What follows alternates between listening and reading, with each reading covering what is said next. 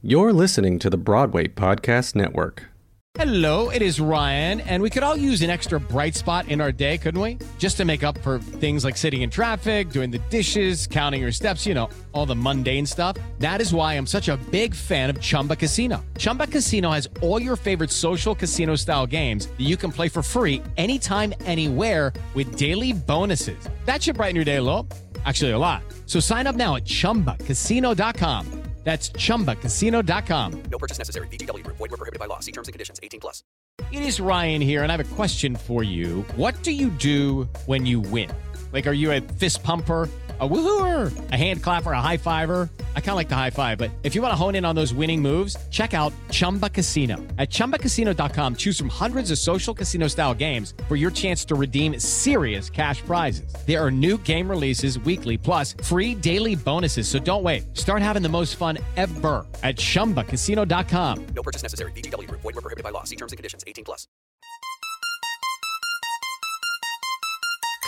Come on, come on, go, come on. Welcome to How to Be More Chill version 3.0. This is Sam. This is Alana. And our first 3 episodes of How to Be More Chill were the story of how Be More Chill got to Broadway with Joe Iconis and George Salazar and Jennifer Ashley Tepper and Will Rowland and Joe Trace telling us that story. Version 2.0 was really the experience of being on Broadway. Jason Tam, Lauren Marcus, Stephanie Hsu came on and really took us backstage, behind the scenes, a day in the life of starring on Be More Chill on Broadway. And now we are dealing with How to Be More Chill 3.0, which is this time after a 6-month blockbuster run on Broadway leading up to dun-dun-dun, Be More Chill is going to London. Off West End, February 2020. So we wanted to have some episodes in this interim period with some of the people involved with the Off-Broadway and Broadway production sort of looking back and talking about their experience on the show. And then we're going to get some people involved with the London production and get their take on how their life is about to change forever. Welcome to Super Quantum Unit Intel Processor. You square. All right, for episode 12. I'm so excited it's episode 12, by the way. That's a lot of episodes. Yeah. I'm proud of that. Yeah. Who do we have here today? Gerard Canonico, I have There a we question for you. Yes. How often do people get your name right the first time at bat, and how often do they not? I'd say it's a solid like 20-80 right and wrong. I mean, mostly wrong. I'm part of the 20. Yeah, you absolutely are. You exist right there. Did anyone encourage you to change your name when you were starting out? You know, I think people told my parents that I should, and like they were just kind of like, no, why would we do that? They didn't really understand like why, I think. You know, it's not so complicated. It's not like Schwarzenegger, which he didn't have to change either. No, so I would not have thought that was the name that you were going to use, but that's a perfect play. Because I think he was told the same thing, and he was like, no. And he defied so many odds. He's like a bodybuilder who became a movie star with Sam, a weird last name. And first of all, also, I'm obsessed with your parents, but we're going to get into that Wait, later. but I have a question before we get into all things Be More Chill and having, as Sam and I talk about obsessively, like Rich is in the house right now. And we love you so much. It's ridiculous. And everything you did in every performance just charmed and ignited inspiration, everyone who saw it. But I have a quick question based on what you just said. And then we'll get into like all things Be More Chill. Cool. Were you a child actor? And is that why your parents were involved in this question? I sure was, yeah. Can you just tell us like a little about that? I'll tell you a lot about that if you want to know. But the shortened version is when I was younger, you know, like all kids do, you figure out what you want to do by trial and error a little bit. Tried sports, and I was okay at it. I wasn't really so passionate about it, but I played enough sports to know that it was like, yeah, it's okay. And a friend of mine was a model, like when I was a kid. And I looked at it when I was a child, apparently, and I said, hey, that looks fun. Maybe I'll try that. And from there, it sort of just propelled. And my parents, thank God, got me a manager. The manager got me an agent. Like, it became a whole thing, and it sort of happened within a month of being involved in auditioning. I booked a commercial, a Burger King commercial, like a national network, really high-paying commercial that I had no idea, like, the gravity of how cool that was. My parents were starting to understand how cool that was. It was just such a weird thing.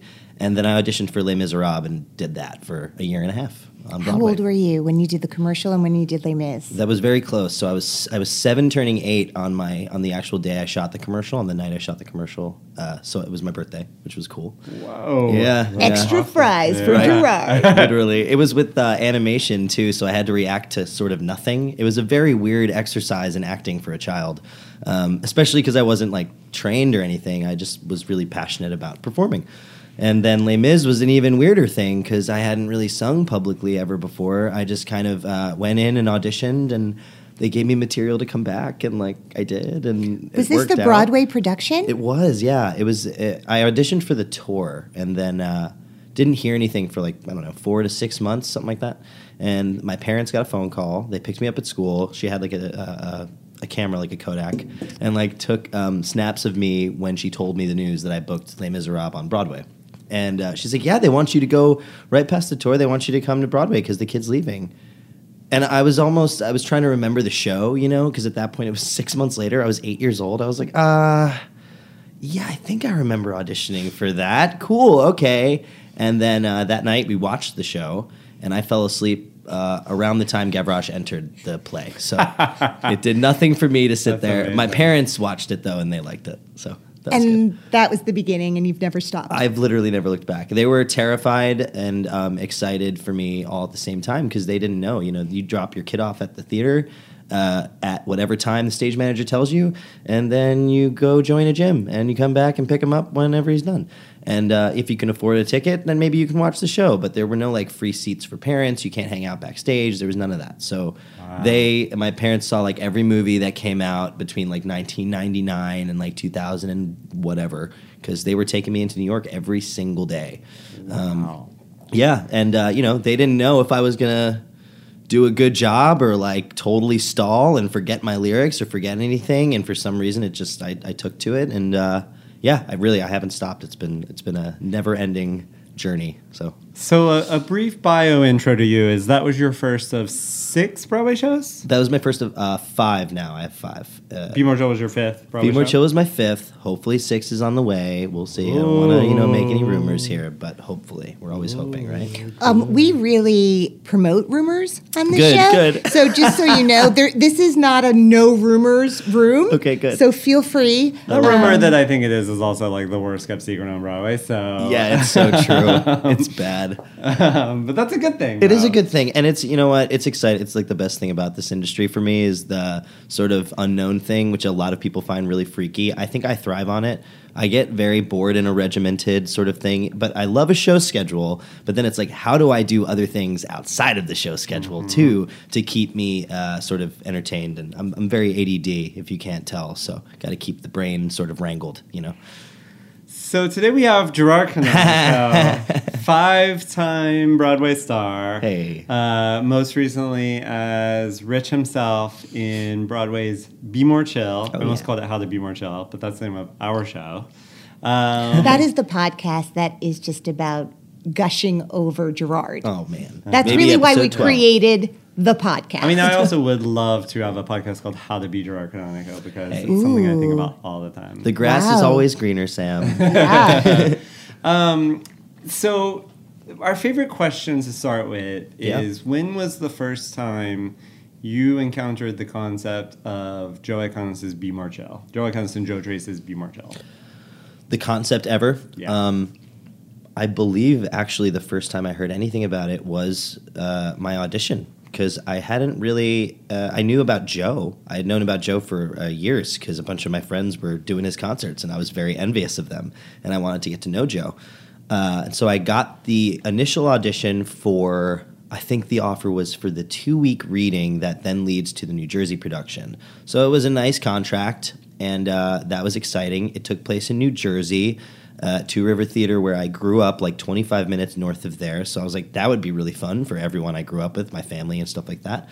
Then I read the script, and I read the breakdown of the character, and I couldn't tell you, like, in that moment, I was like, if I don't book this role, I need to quit acting now because I have not read a character that is more perfectly suited for everything that I can do. Do you remember any of the wording of the character description? Oh, yeah. The bio said 5 foot, if at the time it said 5'5" of teenage bully. And that was pretty much the description. There wasn't much to it because his story is so wacky that I think it was brilliant of them to not really give it away. All the character descriptions were like that. They were sort of loose, but you sort of get this. You got enough hints that he was cocky, he was confident, he's athletic. There's nothing that really can stop him, but there is something inside him, obviously, that he keeps a secret. And so that was very exciting to me. Reading the script, couldn't put it down. Instantly fell in love with the weird arc of this character. And there was something so amazing about connecting to... I was on the New Jersey Transit, too. Like, everything was so kismet about it. I was like, I'm in New Jersey, reading this play that takes place in New Jersey, and they're going to do it in New Jersey. It's so meta. Yeah, it was wild. And everyone I lived with at the time, I lived in Harlem with 2 or 3 other actors, and we all were auditioning for different roles in Be More Chill. And so I was like, helping one friend learn Jeremy, another friend learn Michael, and then they were helping me learn Rich. And so we were all waiting, for our offers at the same time. So that was a little uncomfortable in the household, but it's okay. Because you didn't live with George Salazar and it's all good. I didn't Eric live with William George Morris, or Will. et cetera. Yeah, no. But Okay. but they're doing just fine. Those guys I lived with, they have a very good career. So Shout out to them. yeah, exactly. But that is another story. Exactly, it sure is. So, that was the first time in the audition, meeting. I met Joe at the audition and all that. okay. So it was like a very like cold, like, hello, nice to meet you. Here's what I can do for your play. And I guess Joe had like known or something, heard about who I am through the theater world, but like I don't know. There's like thousands of people that he could know. So I have no idea if he had any idea who I was. I think there's so many stories about Be More Chill that involve that moment of sort of kismet, though. Like, Yeah. things just happened on that show in weird spiritual ways that like are sort of hard to understand, and like so many parts of that. But in retrospect, it all had to be that way. Oh, right? yeah, Like it's fascinating exactly in that way. Hello, it is Ryan, and we could all use an extra bright spot in our day, couldn't we? Just to make up for things like sitting in traffic, doing the dishes, counting your steps, all the mundane stuff. That is why I'm such a big fan of Chumba Casino. Chumba Casino has all your favorite social casino-style games that you can play for free anytime, anywhere with daily bonuses. That should brighten your day a little. Actually, a lot. So sign up now at ChumbaCasino.com. That's ChumbaCasino.com. No purchase necessary. VGW Group. Void where prohibited by law. See terms and conditions. 18+. It's time for today's Lucky Land horoscope with Victoria Cash. Life's gotten mundane, so shake up the daily routine and be adventurous with a trip to Lucky Land. You know what they say, your chance to win starts with a spin. So go to LuckyLandSlots.com to play over 100 social casino-style games for free for your chance to redeem some serious prizes. Get lucky today at LuckyLandSlots.com. Available to players in the U.S., excluding Washington and Michigan. No purchase necessary. VGW Group. Void where prohibited by law. 18+. Terms and conditions apply. I'm just curious, what was the show you had done? What was the show prior to Be More Chill that you had done last? Which one was that? Was that possibly Groundhog Day? I think it was Groundhog Day, yeah. That was Groundhog Day. It was a show that was originally in the UK, and they brought it over here, and I had no idea what I was getting myself into with that one, to be honest. That was one of those came out of nowhere jobs. I was actually working off-Broadway in Dear Evan Hansen at the time. I was the cover for Ben and Will and Mike Feist. Forever Will Rowland's understudy right here. But I was hanging out with those guys. He talked about that with so much love. Did he? He was on the show, of course. I'm so glad. No, it's actually, that's a whole other thing. Will's been great to work with in both productions. Like, we've become such fast friends thanks to both of those shows. But I was pretty comfy there, they had asked me to go to Broadway with it as the cover, and I was like, cool with that. And then I auditioned for Groundhog Day, and I was like, what is this? Another movie musical? Okay.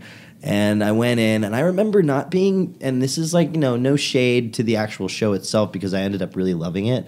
I just wasn't invested in it. My heart wasn't in it, and that's hard for me to do. It's hard for me to connect to pieces unless I'm really like trying to.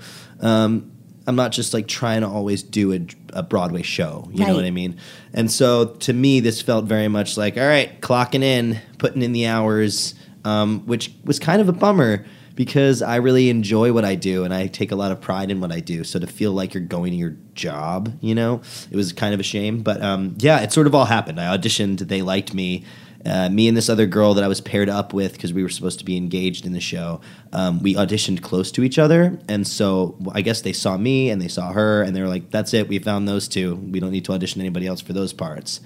And then they had me come in for a tap call. And I've never tapped before in my life. I had to call my friend Alex Boniello and use his tap shoes. They were a size too small for my feet. And I remember Carnahan and Jillian, Carnahan casting and Jillian Samini, Jillian especially. I was like, Jillian, what are you doing calling me in for this tap thing? You know I don't tap. Like, this is crazy. I'm going to embarrass myself. She's like, trust me, Gerard. You have to come in. Trust me, Gerard. Just come in with tap shoes. You got to do it. So I think it was a little nudge. You got a good shot at getting this, pal. So I was like, okay, I might as well. And those turned out to be Connor Murphy's tap shoes. It ended up being Connor Murphy's tap shoes. By the way. Exactly. Side note. They're still in my closet, too. He hasn't needed them, I guess. Bronze them. Just bronze them. I have to give them back to him. You know, if he's trying to break that edgy mold, you know, I got to get him his tap shoes. He can do some 42nd Street. I don't know. I can't even pretend like I know what shows have tap in them. That's how little knowledge I have. I also love going from Connor Murphy to a tap dancing extravaganza. With Alex Boniello. Yeah. Oh, he'll love them talking about him so much, too. He's going to love that. Well, he's a giant friend of the show. We love him. We hold him close in our So heart, you too. were in ground. I only ask because it's always interesting to me, sort of your head is in one space, and then you have to shift gears, whether you've just finished the show or when you're in one show and auditioning for another one. It's such a liberating feeling. Oh, it's great. To sort of move into this whole other direction. Yeah. And Be More Chill and Groundhog Day could not be more different. They live on the same planet of musical theater, but such different shows. Yeah. And such a different kind of writing. I think it was actually more exhausting to do Groundhog Day for a plethora of reasons. One being, you know, I'm sure you can relate, like being chipper all the time in a show is actually way more draining than drawing that deep, dark, emotional, sad thing, I think. Because you just have to be up and bubbly and you can't fake that because it's going to read as fake.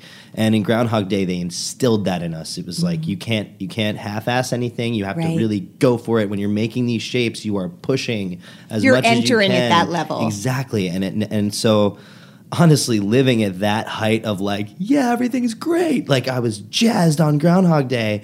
It made my actual life sort of hard to manage because my energy was so drained. I was just like incapable. I was kind of like, much like Be More Chill, a level of exhaustion. I couldn't socialize with people after the show. So it was hard for me to do the stage door. It was hard for me to like really put myself in a public place after that show because I used so much positive energy for like 2.5 hours. But it seems like what's so amazing about Be More Chill is even if you couldn't do stuff outside of work, that group of people that became a family, you could have your social life and work at the same time. It's so true. Which is such a rare gift to feel that way.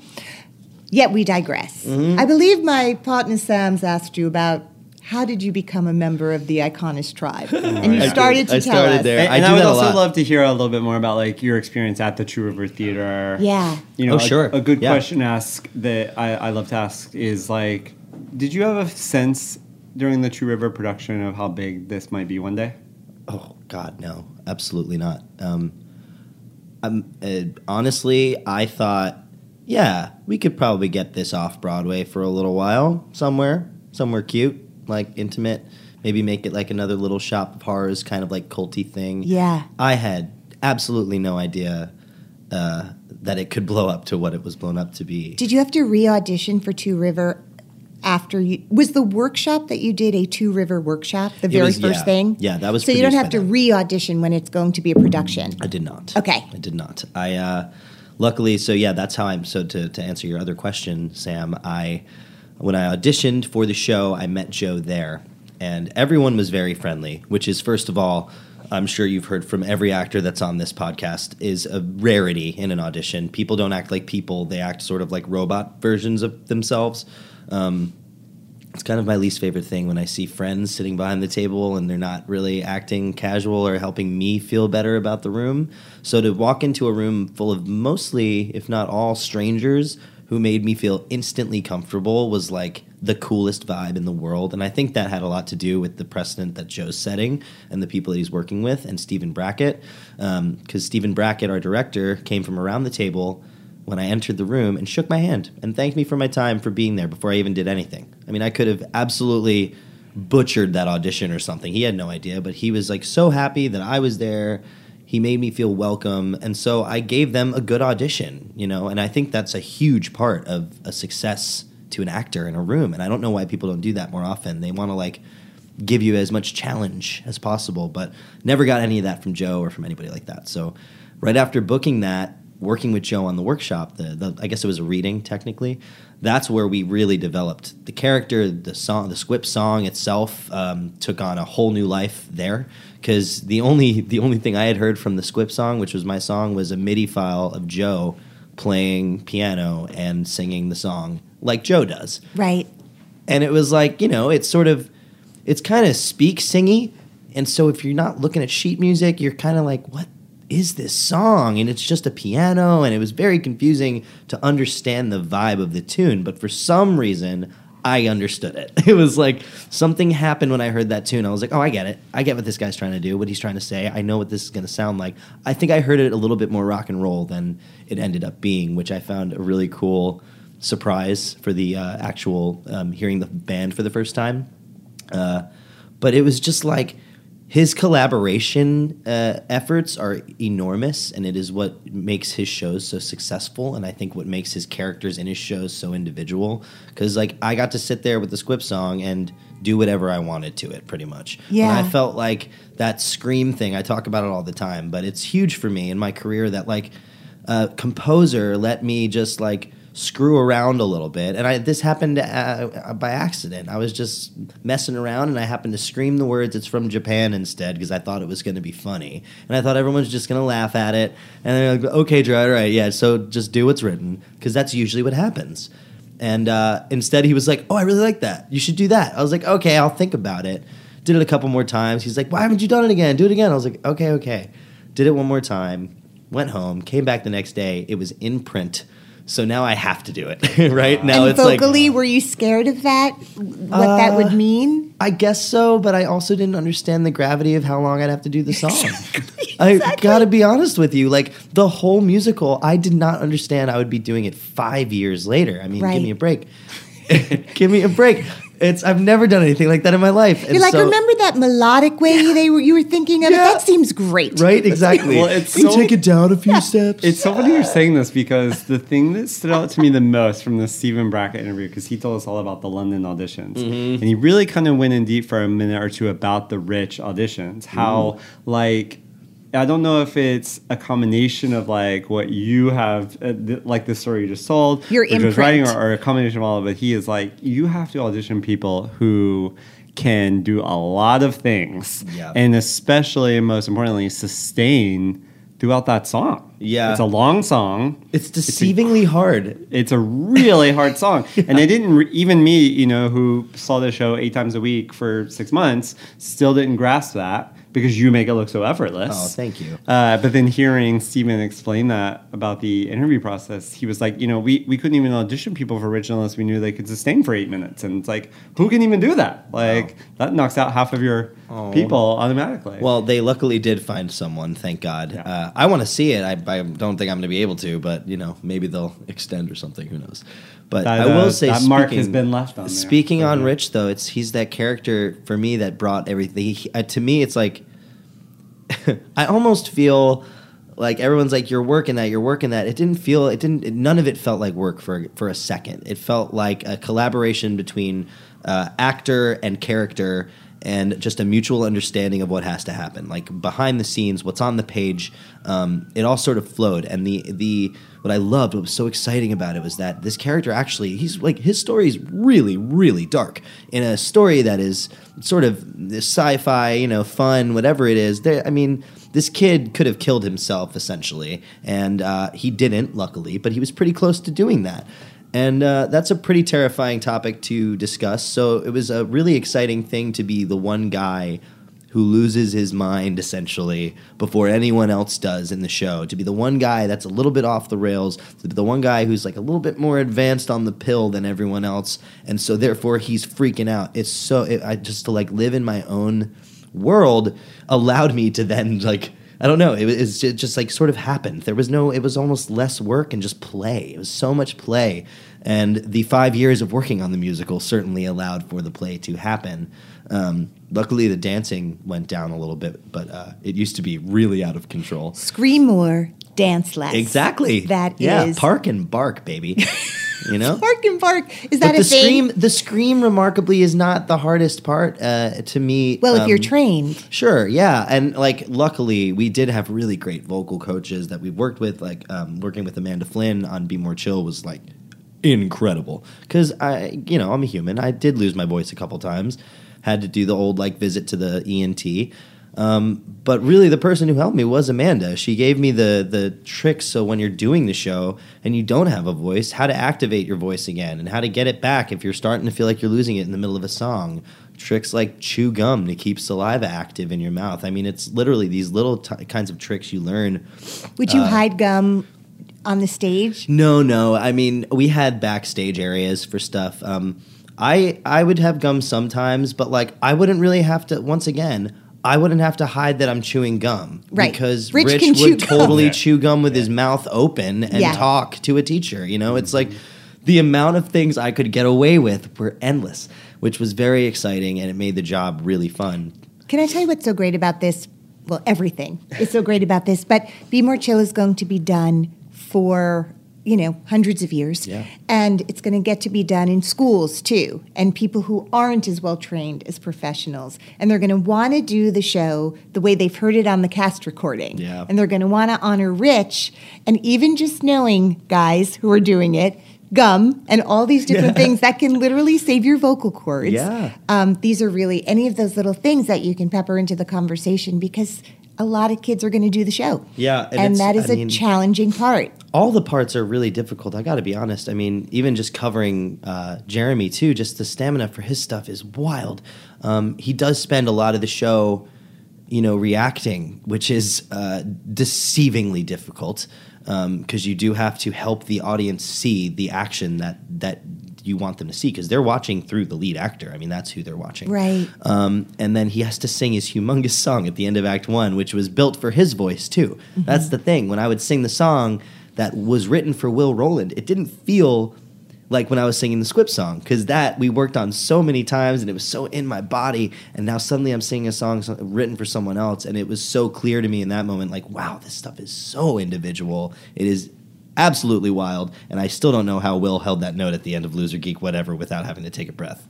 Every single night he did the same thing. So it's like, you think I have the stamina. I was sitting there wowed by his stamina. So there's always something that was like pushing me to the... I wonder if we did an MRI if his lungs are like the size of I'm sure. He's like this.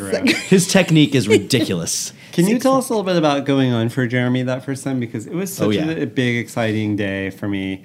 I don't know if you even know this, but like your first Jeremy was at the end of my week vacation. And normally anyone at any job wants to push vacation to the last minute. And I got back and was like, I don't have to be at work until Tuesday. But I am dying to see Gerard play Jeremy. And so I like cut my vacation short and like came into work. Was it like the Sunday matinee before you had to be back? Because it was a Sunday, right? Was the first one? It was either a Sunday or a Saturday. I think it was a weekend. Yeah, it was something where like I cut my vacation short because I was like, I'm not missing this. And I lived so my best life watching you perform the role is so exciting. God. Because, it's a very different take. It was wild. Yeah, that was a wild time. I love Jeremy. I love that character. I think the coolest thing about him was that you get to pretty much do everything. You get to kind of hit every arc, every kind of Jeremy's not point. Off stage for all of Act 1 mostly. At all. Yeah. There was a point where one of the shows I went on, and I sweat out my microphone in the middle of a 2-player game, and you have to stay on stage. I think I'm on stage until like almost the end of Act 1 at that point, so there's no way that I can do the rest of the act the way I sound because it was just so muffled and so bad.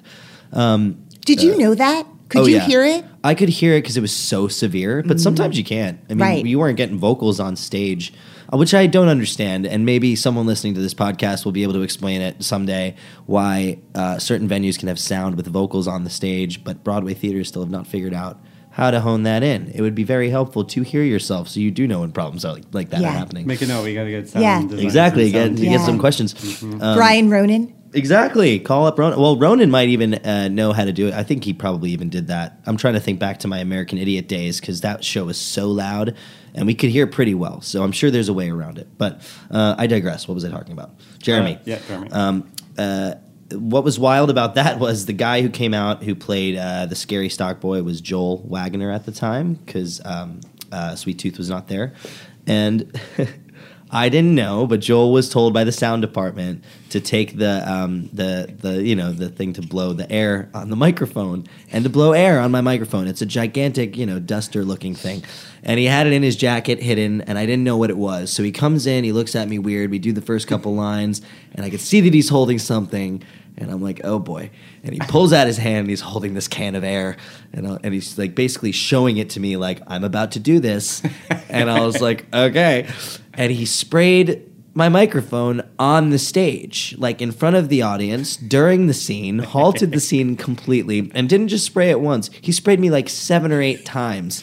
Because I guess the sound department told him, like, and Gerard's going to fight you, but don't stop. Yeah, it's like talking about, like, a wild animal or something. He might fight back. Yeah. What did it look like to the audience? Did you understand what was happening the way he experienced it? No, I think the audience was just like, something crazy is happening. I can't quite figure out what. The audience just thought it was some weird bit because his character's so strange. Yes. So that was good. But for me, it was like, I knew why he was doing it. But as Jeremy, I can't just stand there and let you blow air on my face. So it was like this game of push and pull. Like I was pulling away from him, but I'd let him spray for a little while and be like, oh, stop it. No, but don't stop it. But stop it. No, don't stop it. It was wild. And then we took a beat and carried on with the scene as if nothing happened. That's amazing. It was absolutely incredible. Can we please go to George Salazar was dying in the scene laughing, with me. right? Yeah, he had to turn fully upstage. Turn fully upstage. Sure, really helpful. It was great. I love that. But thank God he was there with me. Thank God George was there with me. Oh my God. I didn't know who to react to. I couldn't react to Joel, so I would just turn to George, and then George was almost losing his mind. His turning like beet red. Oh God, it was a great memory. It is Ryan here, and I have a question for you. What do you do when you win? Like, are you a fist pumper? A woohooer, a hand clapper, a high fiver. I kind of like the high five, but if you want to hone in on those winning moves, check out Chumba Casino. At ChumbaCasino.com, choose from hundreds of social casino style games for your chance to redeem serious cash prizes. There are new game releases weekly, plus free daily bonuses. So don't wait. Start having the most fun ever at ChumbaCasino.com. No purchase necessary. VGW Group. Void where prohibited by law. See terms and conditions. 18+. But the question that burns in my mind too is like, I was watching your Jeremy, and of course the opening number, I'm like, wow, this is so different. It's Gerard playing it. Wow, it's so exciting. And then like it gets so weird when all of a sudden the bathroom scene happens, because then it's like, wait, what? Like, I've only ever seen someone play. I've only ever seen Gerard play Rich. And all of a sudden, he's Jeremy talking to this Rich. It's so weird. It's so weird. I mean, are you thinking about that at all, or are you just so focused on Jeremy? And I am. It's hard not to think about it right. when you know those sing lines. that song every day for years. But I think the coolest thing was like, I believe the first person that did it with me was Troy. And Troy is just absolutely fantastic. And what I really appreciated about what he brought to each role that he did was that he really did bring himself to it. I mean, all of our swings really did that. And so watching him do it helped me not compare it so much to me, because he was just so totally different. Yeah. And he did things that took me by surprise. And so at first I was like, oh man, I'm going to have to sit here and you're going to be singing your song at me, and singing my song at me, and it's going to be very uncomfortable for you, I'm sure, because I'm just going to be standing here looking at you sing my song. But he was so committed and so good, and it actually helped me get lost in the moment a lot. And then, once you're at that point in the show, you're such a shell of yourself as Jeremy. That's exhilarating, by the way. That first More Than Survive interaction with everyone in the company, by the end of that, there's no way to not feel like this, completely isolated sort of incel of a like waste, it's like it was so wild to feel that, because it really catapults you to a different place at that in time. As Rich, at that point in the show, I am flying high. I am happy. I am good. By the time we get to I Love Play rehearsal, I'm like, yeah. At this time, I'm sitting there during I Love Play rehearsal with like all these negative, awful, stressful, anxious feelings, and then I have Stephanie Hsu trying to be cute at me, and it's like, you know, you're literally living the story, and it was wild that I could see the show from that perspective after having been in it for, I don't know, 4 years, something like that. Have you ever seen the show? Were you ever like on vocal rest so you couldn't be in it, and then you're watching it? Other than tech rehearsal where you're all watching each other from the house, but... No, I never did, I never was on vocal rest for anything, but I was the dance captain off-Broadway and for Two Rivers, so they swung me out off-Broadway to watch it once. I never saw the Broadway show, though. Right, so you've seen it once. Seen it once, yeah. In total. I saw it once in total. I saw Troy go on off-Broadway. I loved it. I thought it was great. I had a great time. I mean, mostly I had to note the show, so I wasn't really watching for... the thrill of it, but it's hard not to get wrapped up in it. I definitely missed some notes that day because I was just watching the performances instead. And it was great too because, I don't know, I've known these people for so long, for so many years, you know, and I remember, I tell Katie Carlson this all the time because specifically it has to do with her, but I remember when she walked into the room the first day at Shetler Studios for the reading of Be More Chill, because like me, she was there day one. And she came in with this ridiculous, like, cat dress. It had, like, cats all over it. She's a huge cat fan. And it was adorable and, like, totally outlandish and loud and, like, wonderful. And she comes in. She has all of these beats prepared. She's got this character developed. And I remember just being so impressed by her level of commitment. And I've also, like, I'd never met this person. I'd never heard of her before in the musical theater world. And yet here she is in this brand new show. And then I'm watching her off Broadway with this character that, like, she already had such a foundation for on day one, and just how much it blossomed, especially in that first number. There were so many things that she was doing in particular that I just couldn't take my eyes off of her, and I was, like, watching a whole new show. And little by little, I was realizing those things about everybody. And it was really cool, like, you know, you're watching your friends up there just absolutely annihilating the show in the best possible way. And then you're like, I get to do this later with them. That's pretty cool. That's a pretty fun feeling. We talk a lot about sort of the Two River audience, which is more a glorious audience that's perhaps more subscription-based and maybe not what ended up to be the Be More Chill audience in terms of demographic. Yeah. So how amazing to kind of work out a show in front of people who aren't exactly living it in their own lives, but appreciating it. For sure. And then you get to New York, and suddenly you are in front of the people that relate to it the most, who in some ways demanded it happen more for them. And I know, I mean, we've all seen the video of when you guys found out from off-Broadway to Broadway that was happening. But even just if you can talk to us what it was like to finally take this thing with your friends that you love, that you know works in some beautiful way, and then have it be in New York City and just being consumed and devoured by these fans that are like loving it and waiting for you. It's wild. I mean, it's life-changing. It was completely eye-opening to not only see that the numbers on my phone of my followers were like actual human beings, but how devoted they were to the show. I mean, our first preview off Broadway was one of the wildest things because it was a sea of Be More Chill cosplay. I mean, almost every person in that audience. Is this Broadway Con or is this our show? Almost every single person was dressed up. And, you know, it was a lot of people like to dress up as Rich. And so that was so exciting. They still do. Yeah. It's the best. And, like, anytime I would add, like, a new costume piece or a thing or whatever, there was always, like, you know, some fan would catch it. So, like, during previews, you know, you're trying out a bandana or something like that, and a fan will catch it. Sure enough, they'll come back the next day with their new cosplay item that they just made, which is a bandana. And it was like, I don't think I've ever been that much of a fan of something that I've committed to that level, but I admire it so much because I feel that. I've been a fan where I feel that level of commitment to something, but I've never, like, you know, I'm a huge music fan, but I didn't go dressed as the bands. Right. You know, it's like that's a totally different level of commitment, I think, to like feeling like this character represents so much of them. And that was something that we got to see. It wasn't just like a show and like, oh, I like that song. It was like, this kid's me.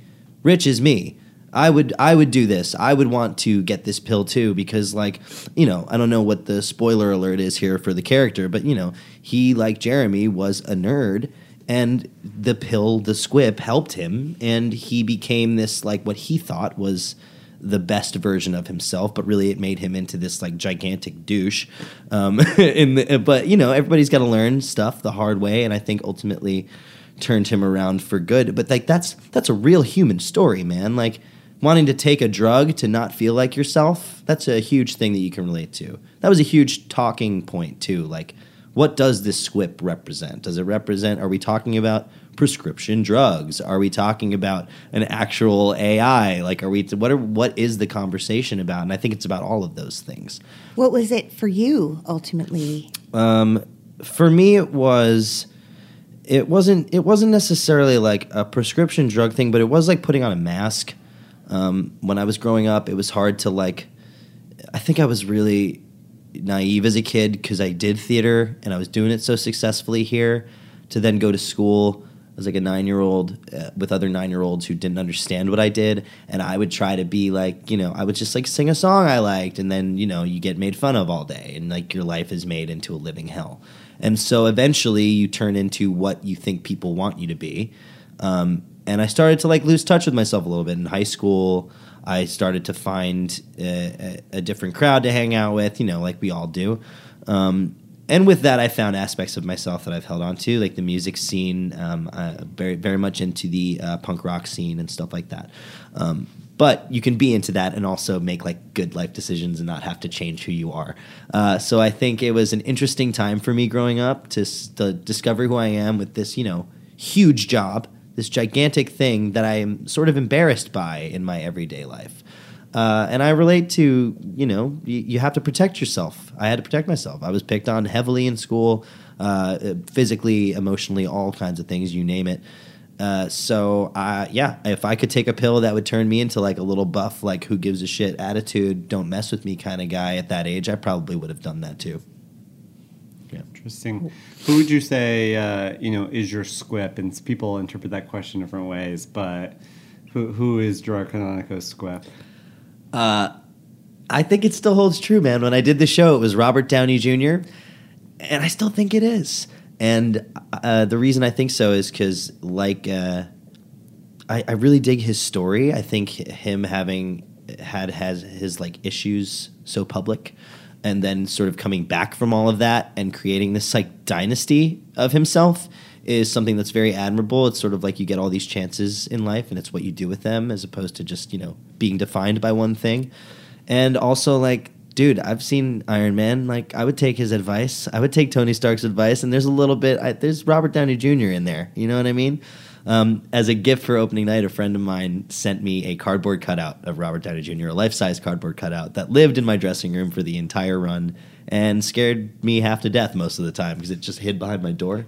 And so every time I would like close the door, he'd be standing there, and I would forget all the time. But he was always with me, helped me do my shows. I owe it to Robert Downey Jr. To RDJ. To RDJ. It's all. Is that giant cutout like living in your home right now, or after the show is over, you're like, it's time to let it go? I passed it. I actually left it at the theater. At the Lyceum? I left it at the Lyceum. Oh my gosh, where is it? Do you know where it is? I think it might. I think they might have moved it with the Oh Hello guys that are over on the stage right.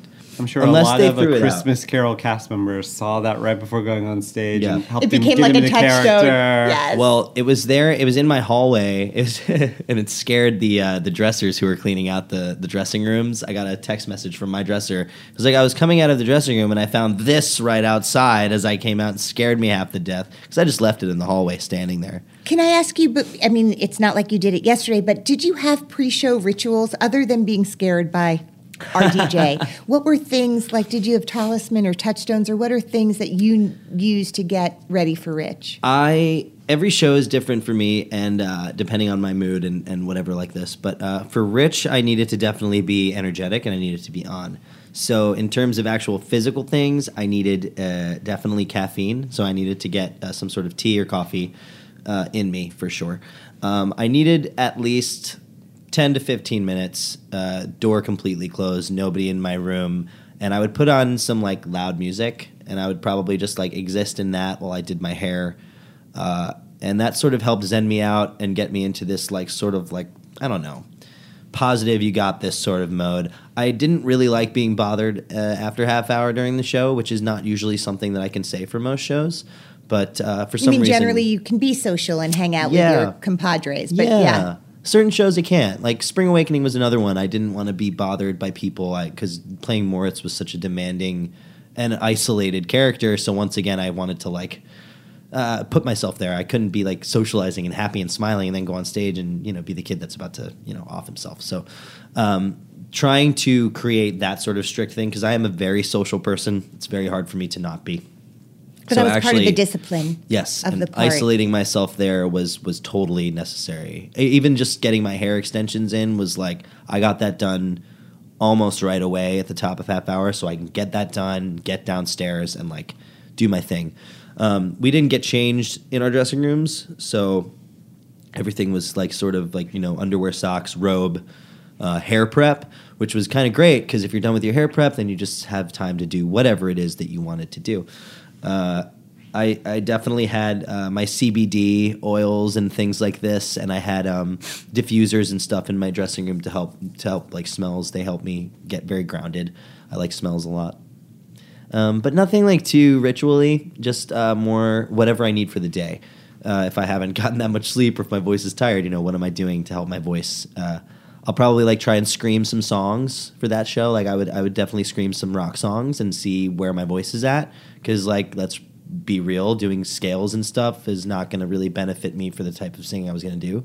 I just wanted to see if I had the notes. I wanted to see if I could access it, how I could access it. And if I didn't have it at that point, a little too late. Yeah. But so you got to figure out then, okay, now what do I do for this matinee or whatever it is? Yeah, I guess like the most ritualistic thing was to isolation, because then I can get down there, get on deck. And I always started the show on the same side with the same people. It was always with Lauren, Marcus, and Stephanie Shu since Two River Theater. So if I had to start anything in my life, I would like to be on deck with Stephanie Shu and Lauren Marcus. Right. It was not bad.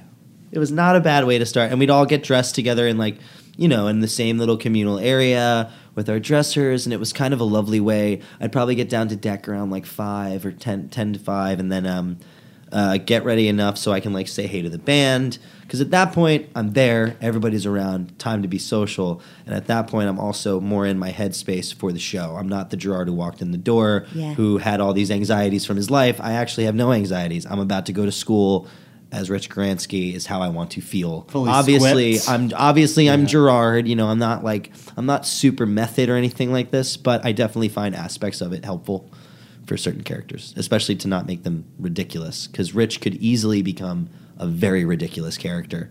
A caricature. Yes, absolutely. And so it was very important to me to keep him grounded and real.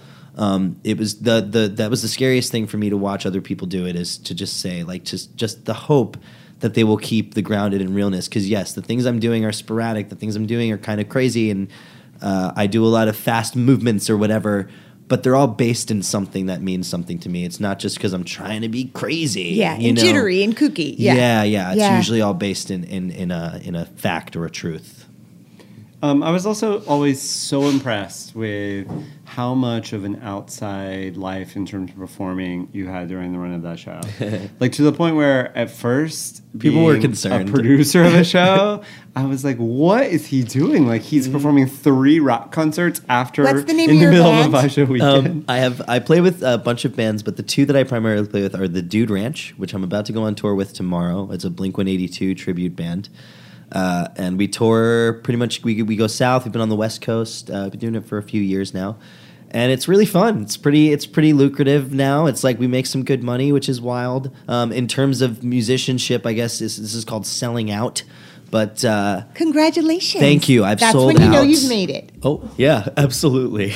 But yeah, so consider me selling out with that band. And the other band I play with is called Imperial Cities. It's like a live request band. We used to play at this place called Haswell Greens a lot. Now we play pretty much anywhere. We still play at Haswell, but it was pretty much every Friday, Saturday, Sunday night after the show. I think that's what Sam was referring to in terms of concern. Yeah, absolutely. From like 11 to 2. But I gotta tell you, Alana, every Saturday matinee, every Sunday matinee, whenever it was, he would walk on that stage and it was as if he had slept for 12 hours the night before and was the most rested, ready to go person I'd ever seen, vocally, mentally, performance-wise. And eventually the concern stopped because I was like, he's pulling it off without...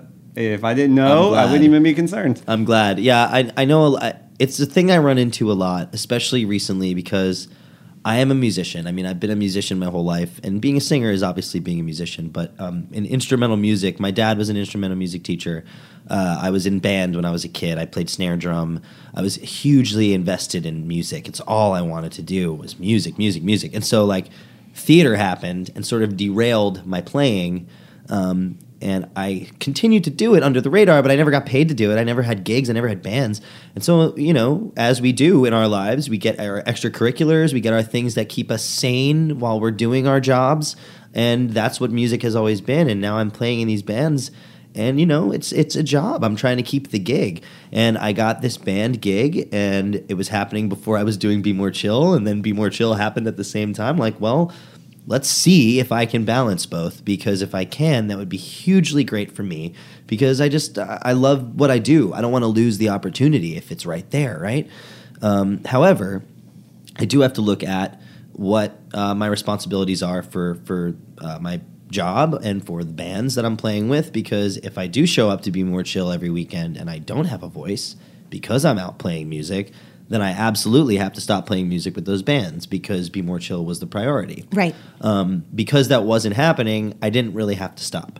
But that happens. That was a learning thing for me. I didn't really know. I was like, yeah, I think I can do this, because I really like my voice. I don't know why or how, but I've never had to be super precious with it to always have it, which is a gift and a curse for sure, because I've taken advantage of it in my life. And I pay for it, but, you know, we all make mistakes and we learn from them. Now it's about just maintaining and making it as good as it can be every single day. But, you know, in terms of, sorry, I'm rambling again, guys. No, we love this. This is I'm not like super precious, so I don't understand. Like, I've never had the only time I had vocal damage was when I was 12, and I had nodes because I was singing outside of my vocal range because it was changing while I was doing a musical. So, like, I was still singing high D's full voice while my voice was turning into, like, a man's voice. While puberty was happening. Exactly. So I got nodes naturally because I wasn't singing properly, and I was pushing and singing every single night. And so it freaked me out, but I could at least... I knew what it was. It wasn't just like, oh, you're singing too much, which is like the worst thing you can be told as a singer. You're singing too much. Well, how am I going to know what's too much?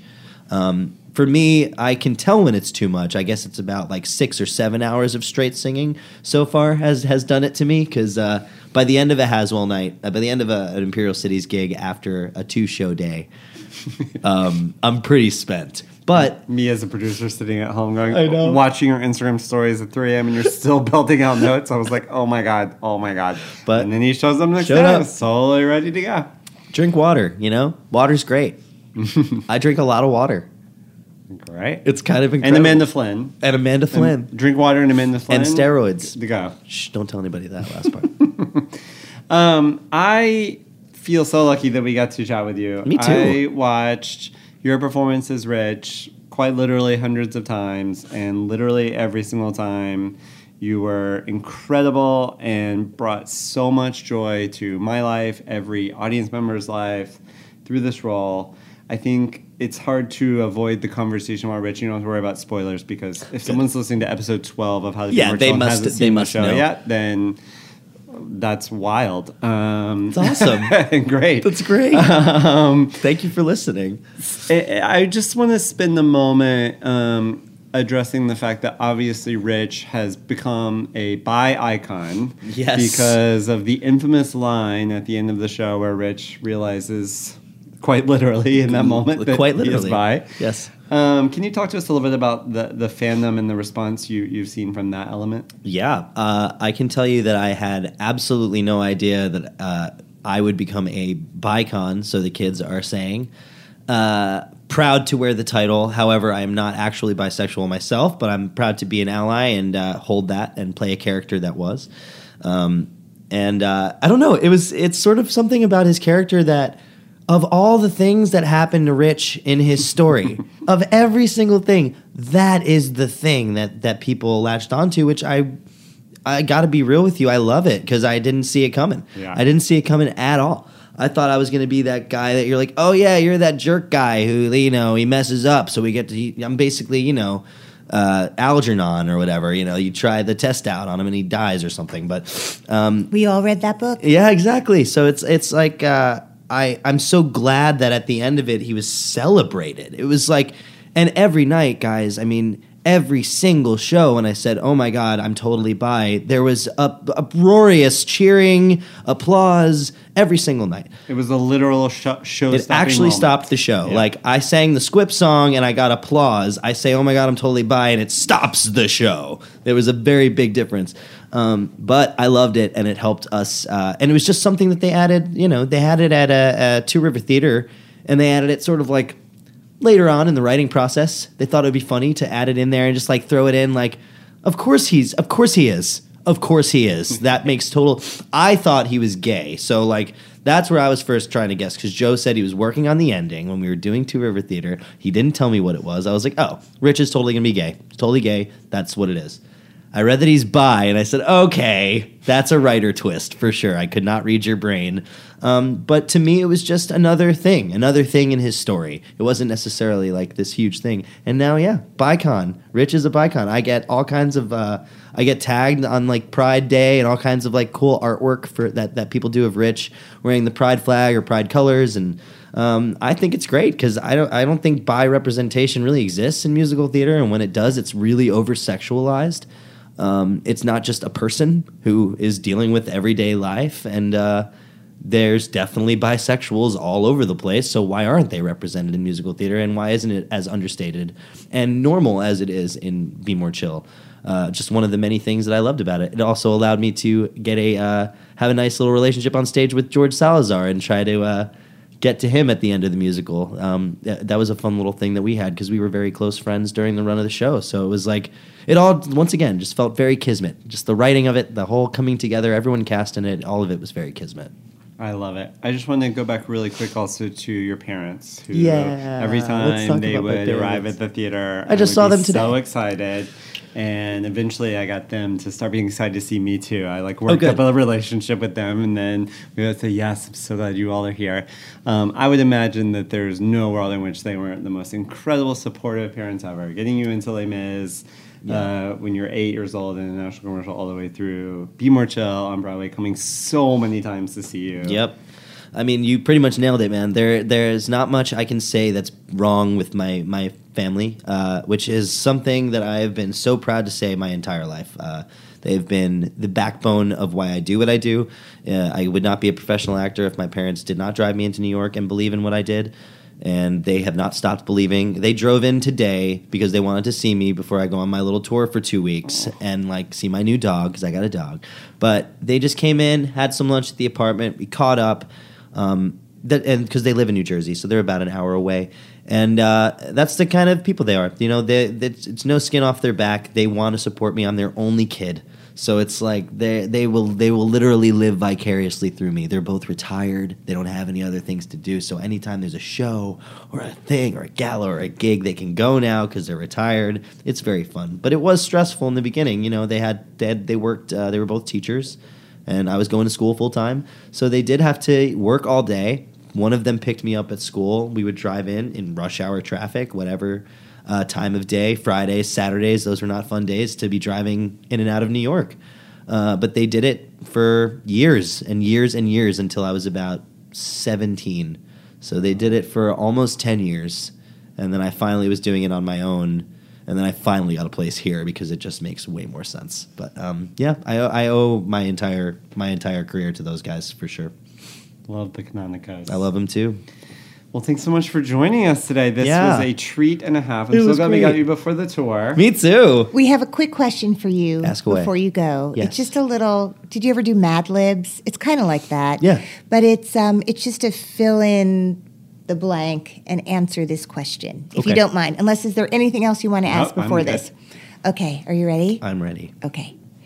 Be More Chill is. Revolutionary. Gerard Canonico, thanks for joining us. This has been episode 12 of How to Be More Chill. Yay. I can't wait for your 6th, 7th, 8th, 9th, and 100th Broadway shows. I'll be front and center for every single one. Yes. And you did tell us before we started, the number 12 is also, this was the 12th. Yes, this is the 12th Joe Iconis Christmas extravaganza that we just finished. So it's everything is kismet, guys. That's the word. Be More Chill is also kismet. Yes. That's another word. Be More Chill is kismet. Yeah. Gerard, what an incredible conversation. Yeah. This was just so wonderful. Thank you so much for having me. We love you. Yeah, love you too, guys. Come on. Come on. Go. Come on. Hey, you can find us on Instagram at How to Be More Chill. And one quick thing before we go, could you go to Apple Podcasts or whatever podcast platform you listen on and just take a moment to rate and review us? We would really appreciate it. And do not forget, this is Alana. This is Sam. Tell us how to be more chill. Never hung with a girl like you before. I don't know if you know it, but I am sure that for me you are an upgrade. Let's be each other's upgrade. Hey, it's Leslie Odom Jr. here on the Broadway Podcast Network to tell you about the Rise Theater Directory, a program of Maestro Music. Rise is a national online resource designed to connect and empower backstage and administrative and creative theater professionals from underrepresented backgrounds. If you work or aspire to work in the theater community, this can help you find your next project. And if you hire theater professionals, search the Rise Theater Directory to find your next team. Create your profile now and get more information by visiting risetheater.org. That's theater with an RISETHEATRE.org, because only together we rise. Okay, round 2. Name something that's not boring. A laundry? Ooh, a book club. Computer solitaire, huh? Ah, sorry, we were looking for Chumba Casino. That's right, ChumbaCasino.com has over 100 casino-style games. Join today and play for free for your chance to redeem some serious prizes. ChumbaCasino.com. No purchase necessary. Void where prohibited by law. 18+ terms and conditions apply. See website for details.